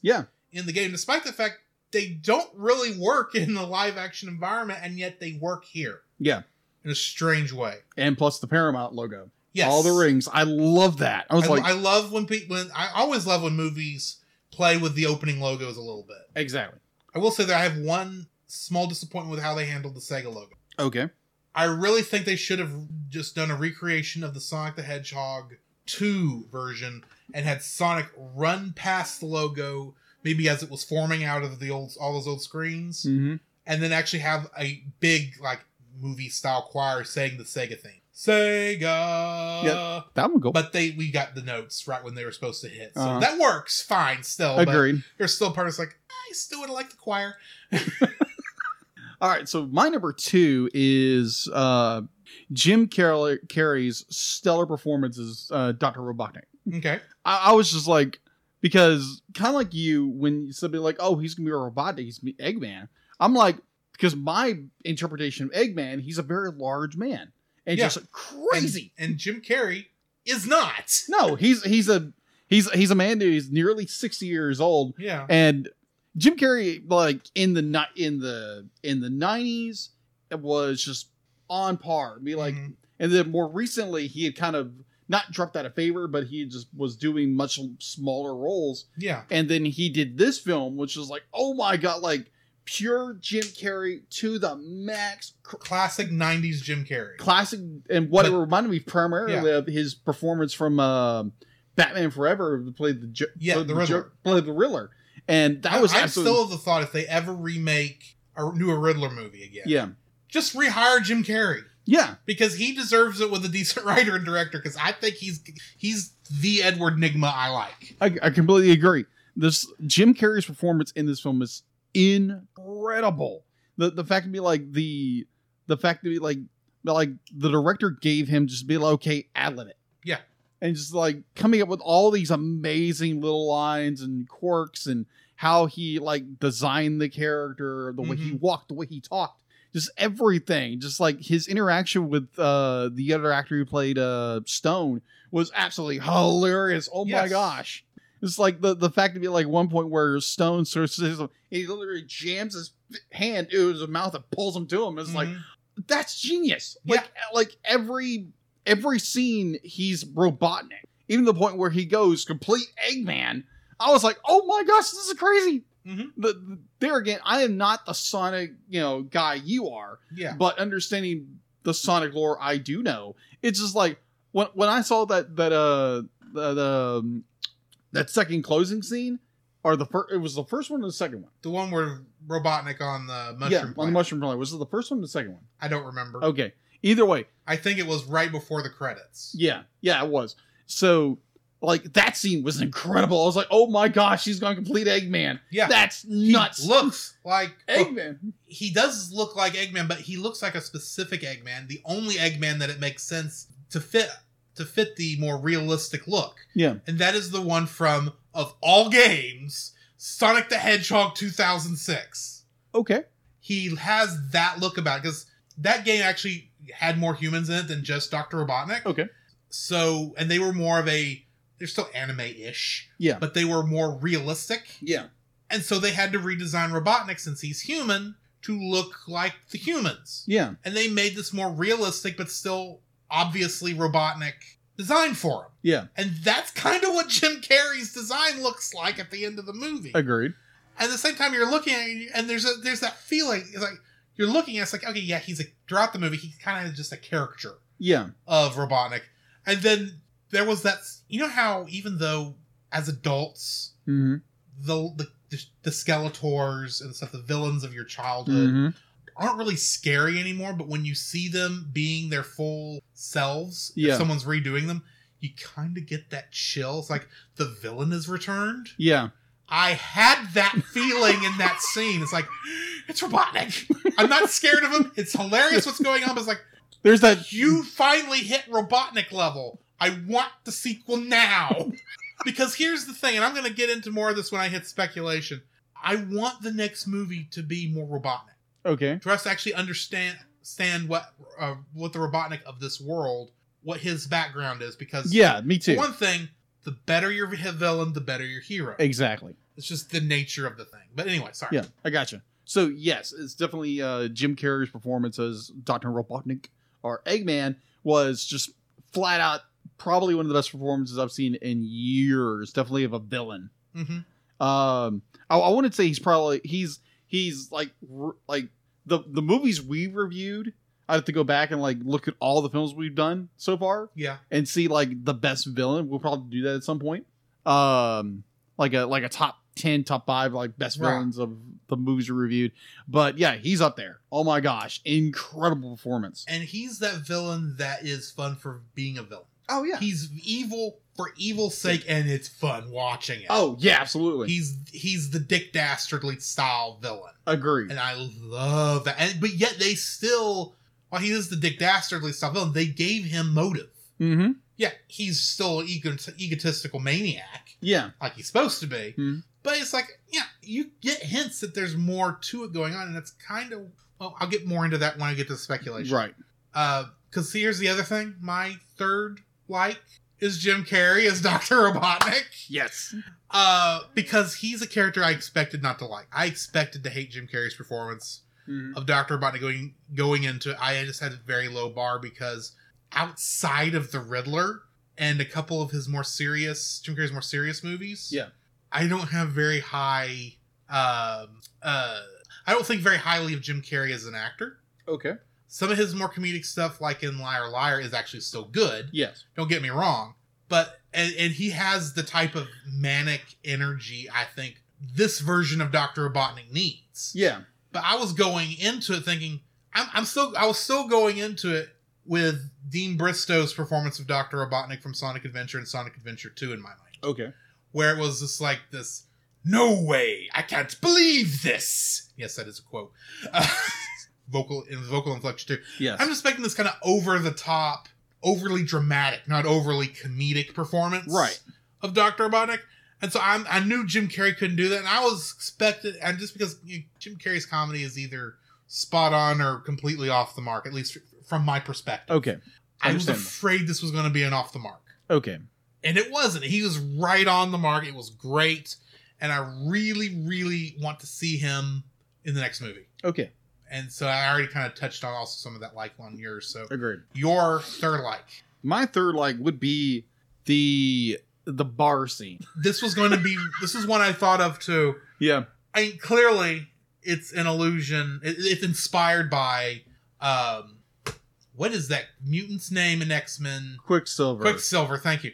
It's inspired by the Quicksilver scenes from X-Men, Days of Future Past and is it Apocalypse? Yeah, Apocalypse. Both times they do that in that scene. It's obviously inspired by that. Yeah. But where that was just few cute, funny things in the X-Men one. This is like, okay, now we're just going to go bonkers on the whole thing. Plus, that's where Sonic eats his first chili dog. I love that. So yeah, you have to realize the chili dog is an odd thing for a speedster to really like. Yeah. And it's been there. It's a comics connected thing, and it wasn't canon in the games until Sonic Generations. But it's like, oh, he's eating a chili dog. Sorry, this is your like. Go. Totally understand. Just from my own personal view, MCU Quicksilver is better. Just my opinion. It's fair. Okay. I know some people would fight me on that, but that's my opinion, and I'm sticking to it. Either way, so I don't think we got enough of that one for me to form a good. Yeah. So, but I also like X-Men Quicksilver too. But anyway. Yeah. So either way, the bullet time scene where obviously you get the inspiration from the Fox Marvel series inspiration, but just like the pure silliness of it, the fact that he's this little 13-year-old little boy who is a little alien hedgehog with super speed, is going around and tying everybody up and again eating his first chili dogs. Plural. Yes, just like I found it absolutely hysterical. The fact to be like, it's one, the scene is Sonic being curious, James Marsden character coming in and realizing that he's never done this, so why not? You get the bucket list, you get the two bonding, and then you get the bar fight, which is hilarious. Yes. Then you get the bullet time scene, which is just absolutely hysterical, because think of a little kid who is very intelligent. He's a very intelligent little hedgehog. But he's still a kid. So he's going to do everything incredibly silly. Yeah. But with his super speed, and it's just hysterical. The fact that he takes the bear head off and puts on the guy who's going to tackle him. Yeah. I was like, oh my gosh, that's genius. Like everything. The fact that you go back to Marvel, Fox, Age of Apocalypse. Not Age of Apocalypse, but Apocalypse. Days of Future Past. When the first time that happened. Then you get Apocalypse, where those scenes get a little. It's like, oh, okay, those scenes are annoying to me. It's like, oh, okay, but that's just the way. That's my mindset when it comes to those characters. But when they did it here in Sonic, it was like, oh, okay, it's more whimsical, it's more funny, and it's not. I just found those scenes very annoying. It was definitely when they repeated again in Apocalypse, I found that even more annoying. But I understand why they did it, and respect the director's decision to do that. Yes, really understand why they did it. Here, I find it hilarious, very funny, very well executed. way they tied everything literally and figuratively up in a nice little bow and literally made it a way where Marston and Sonic can get away. And I just found it hysterical. So yeah, my number 3 is the bar scene and bullet time scene. Alrighty. Yeah, that's my number 3. All right. So jumping into our dislikes. Yes. This is a total nitpick. Okay. I will grant you this is a nitpick. And this just comes from me having played so many Sonic the Hedgehog games and kind of just having a feel for it, because this the movie has kind of identifiable stages in a way. Yeah. And so the fact that the last final stage is back in Green Hill, Yeah.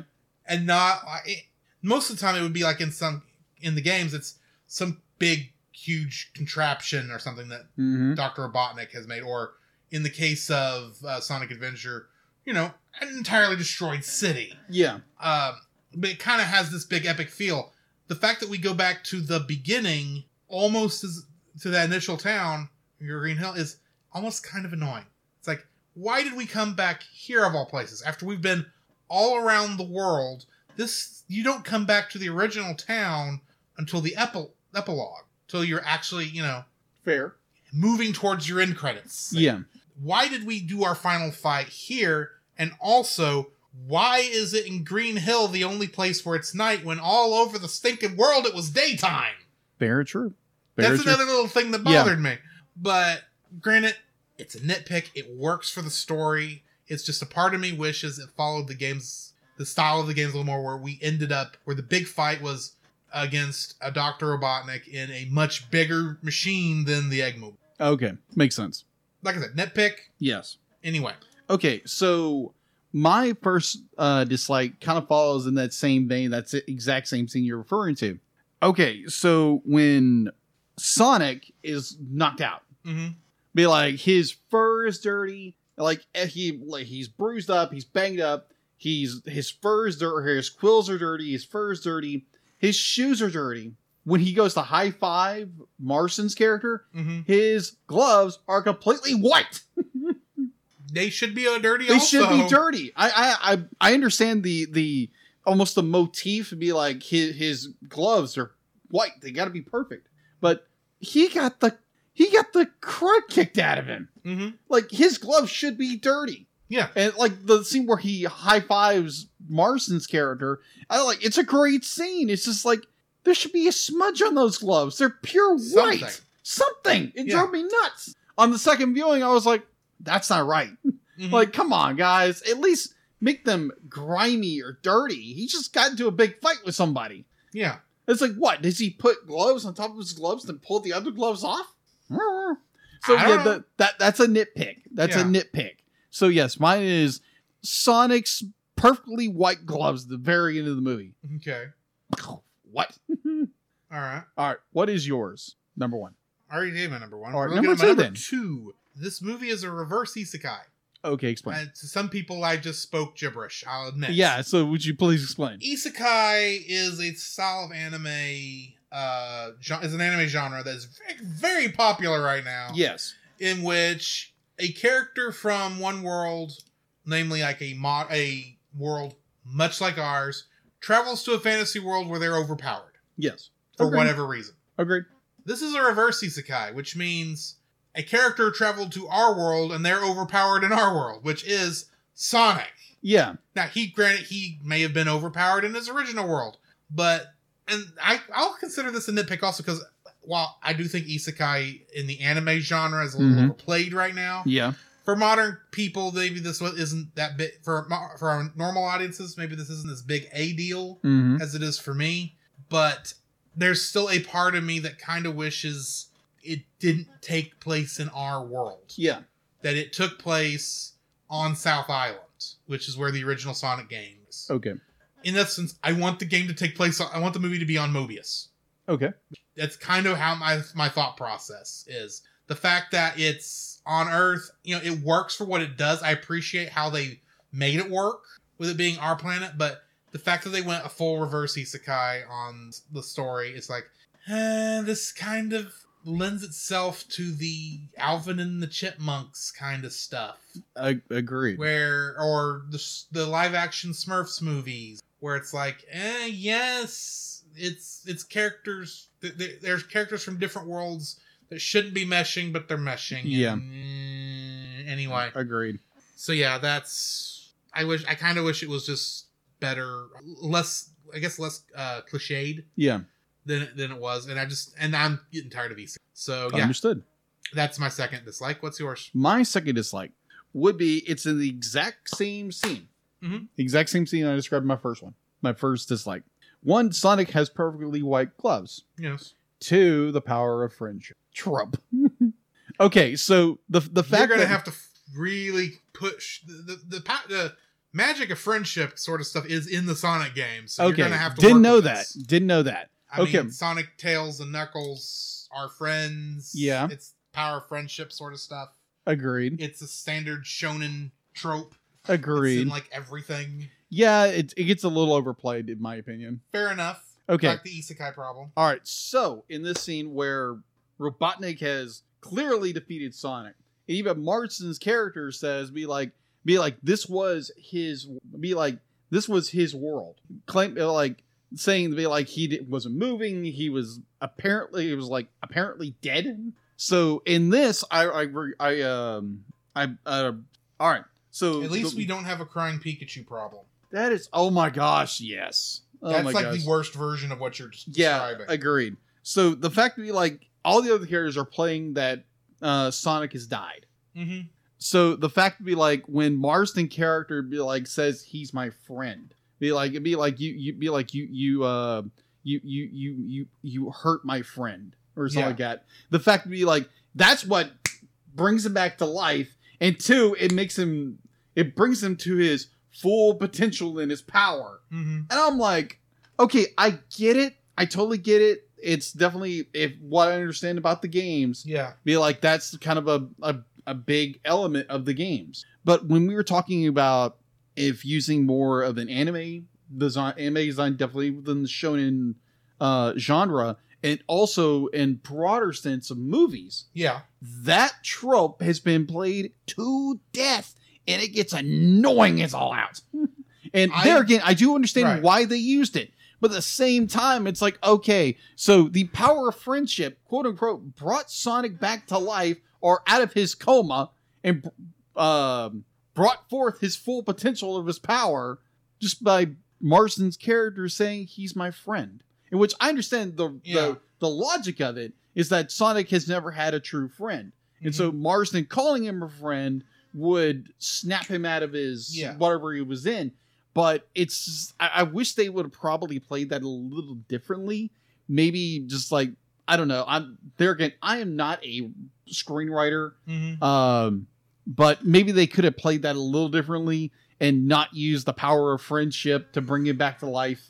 But I understand why they did it. I just find it a little annoying. 3 things. Okay. A, the quote unquote death scene there occurs after he lost rings. True. That is true. His fainting was just, and in the game when he gets hit, he does kind of have that fall back, knocked out, and they just played a little longer for emotional. So I'm thinking A. Yeah. B. I don't remember what my B was, so I'm going to jump to C. I had a B. It's gone. Jumping straight to C. Quote from Sonic Adventure and Sonic Adventure 2. Okay. The servers are the 7 chaos. Chaos is power, power enriched by the heart. The server serves to unify the chaos. This is a quote from what makes the Chaos Emeralds work. Oh, okay. Part of that I wanted to point out is chaos is power, power enriched by the heart. Okay. Sonic, throughout most of this movie, probably since Longclaw died, has not felt love. Yeah, probably. The truth it is. James Marsden, Tom. Yeah. Tom saying he is my friend. Yeah. Is the first amount of love Sonic has probably received. Very true. Not counting the gift from JoJo, but JoJo's just a nice kid. Yeah. Is the first bit of love he's really received in years. Yeah, agreed.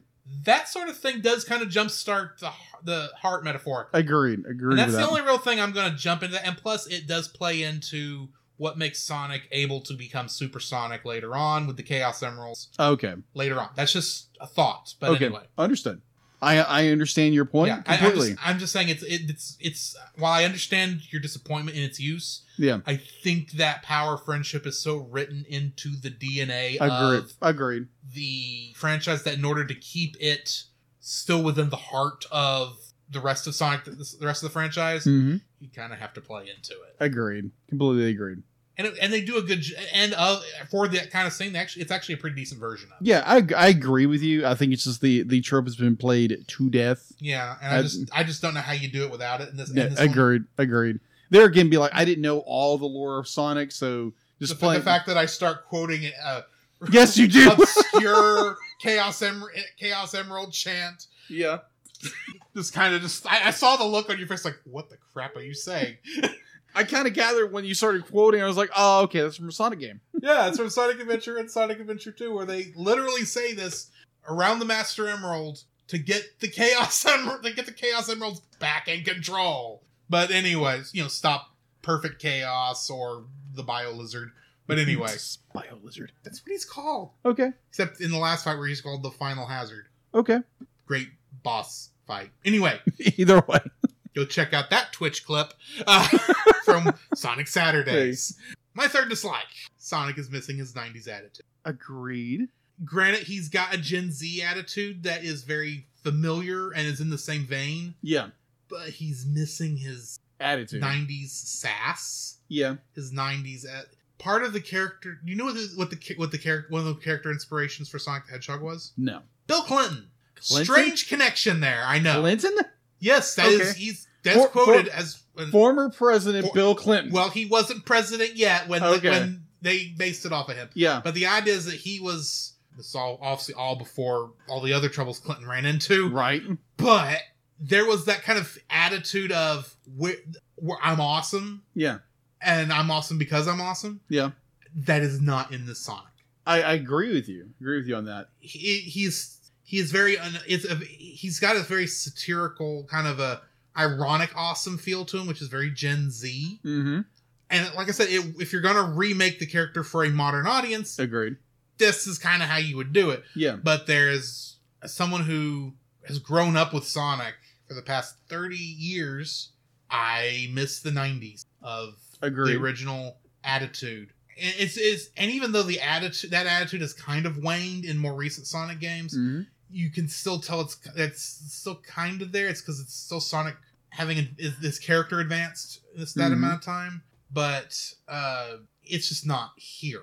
Yeah, it's more Gen Z. And I'm not saying Gen Z is a bad thing. It's just that's the closest allusion I can get to to this. It's just that very irony, awesome kind of a thing. Yeah, agreed. That makes sense. Agreed. So yeah, that's my third is the 90s is missing from the Sonic. What's your third? My third. Okay, going back to the bar scene. I love that scene except for one thing, and it's a hilarious little scene. Just the CG doesn't work. Okay, so you know the scene I'm talking about, right? I think I do, and I think this is one of the things that failed when they redid the character model. Agreed. So the scene I'm referring to is where Sonic is bowing up to the biker. Mm-hmm. And he starts, playing the tough guy, and he turns the ball around and bops him in the head. Yeah. There's no shadow on the bottle. Like it literally there's literally no impact whatsoever. Yeah. A bottle, if I was to go and just bonk you on the head with a bottle, that would be some kind of physical impact. And there's nothing. I understand Sonic is he's a little kid. Yeah.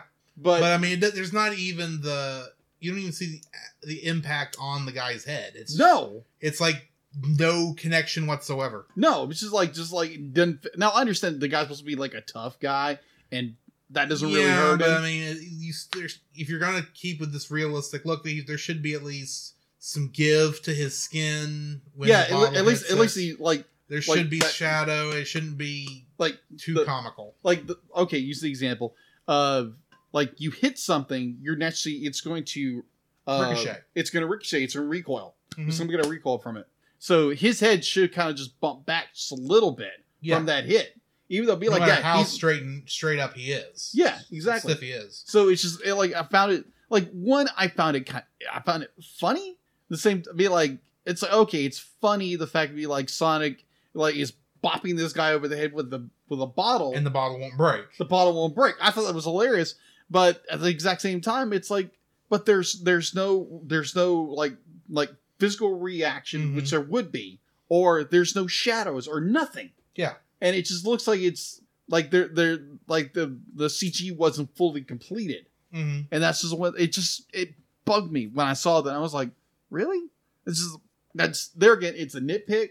And I just found if they would have like had the actor actually like move his head slightly, it would have gave more a sense of realism. Or had somebody in a green screen suit, holding the bottle and actually kind of doing a light tap against his head. Yeah, exactly. To give it that. Obviously, you'd make the bottle not break because you don't want it to break. Make it look like a little plastic bottle, a stiff plastic bottle, maybe. Yeah, but yeah. Yeah, just that would be like to give it more of like realistic, grounded in reality. But this is like, okay, this is a CG character bopping somebody with no real connection. Yeah, it's the fact that it doesn't break's not the problem. It's the fact that it feels fake. Yeah, it feels fake. Anyway. That's my number 3. Alrighty. That brings us to the end of our dislikes, which means it's now time to rate this thing. I'm giving it an 8.5. Really? Yes, it is in the vein of the classic Sonic the Hedgehog games. Not understood. It is reinvented, and there's so much that they do right here if you're going to do a reinvention. Most of my negatives, like I said, are nitpicks, and I just kind of wish it was done just a little bit differently. But for the most part, it's just an enjoyable, fun movie. Okay. So, yeah, 8.5. Okay. I will give it an 8.5. It is just, it's an incredible film. Carrey just kills it. Every scene he's in, he just be like, it's Jim Carrey gold. Yes. It's Jim Carrey gold.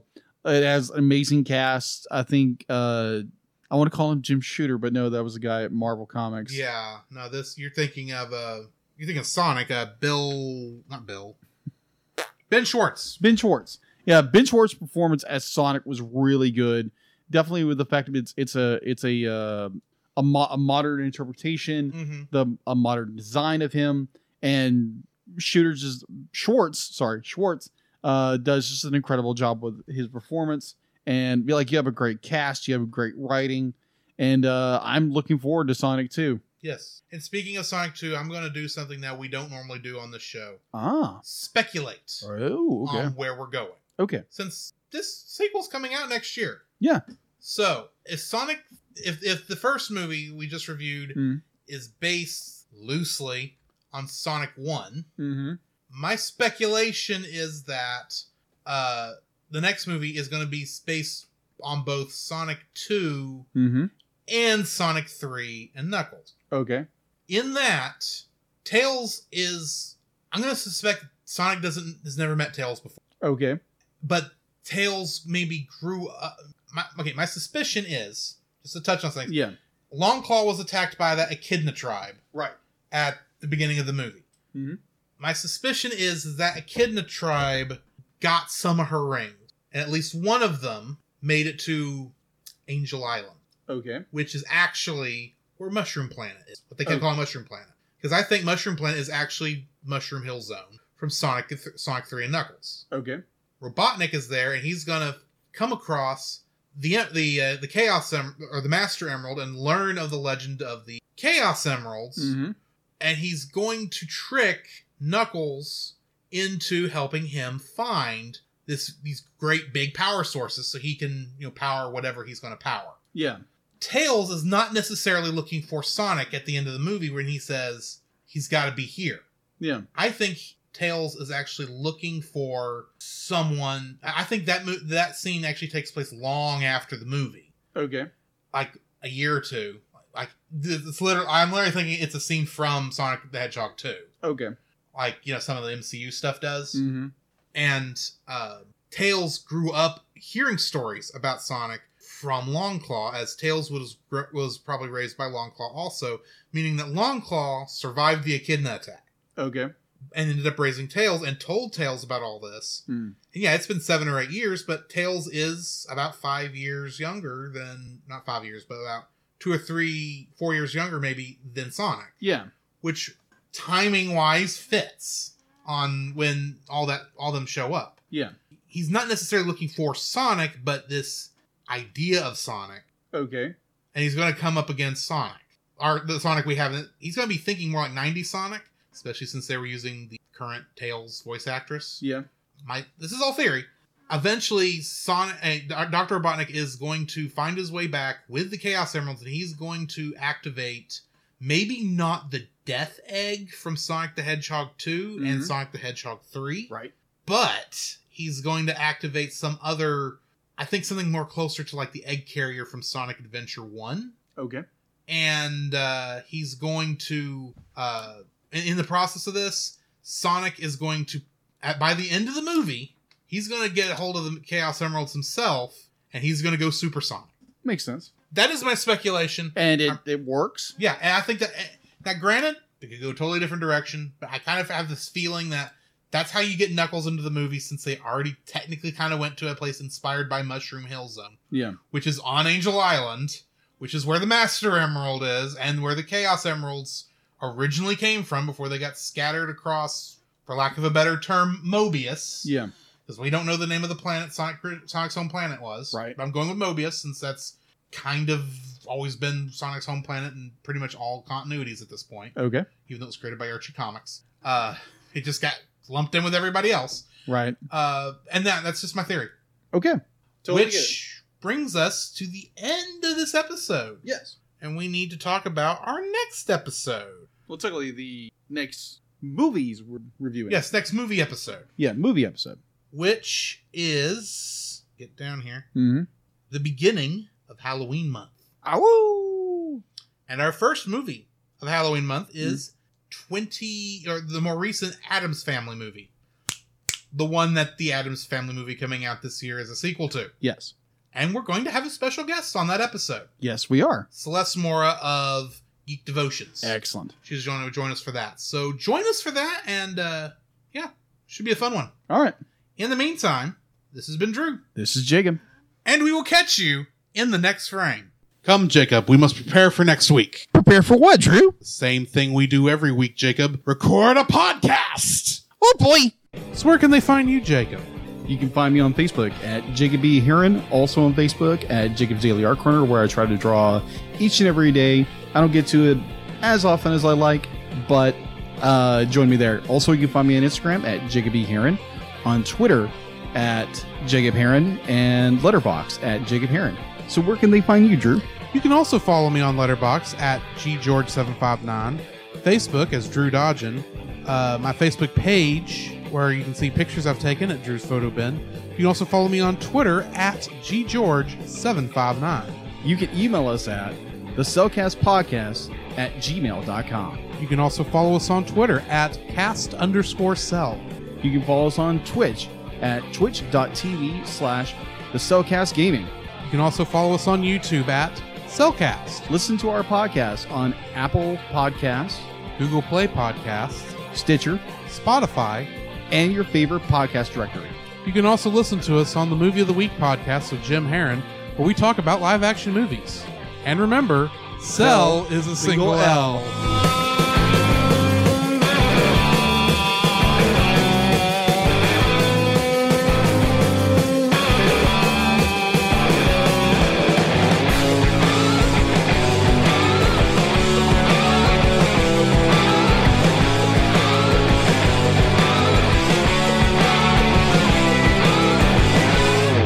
You're too slow.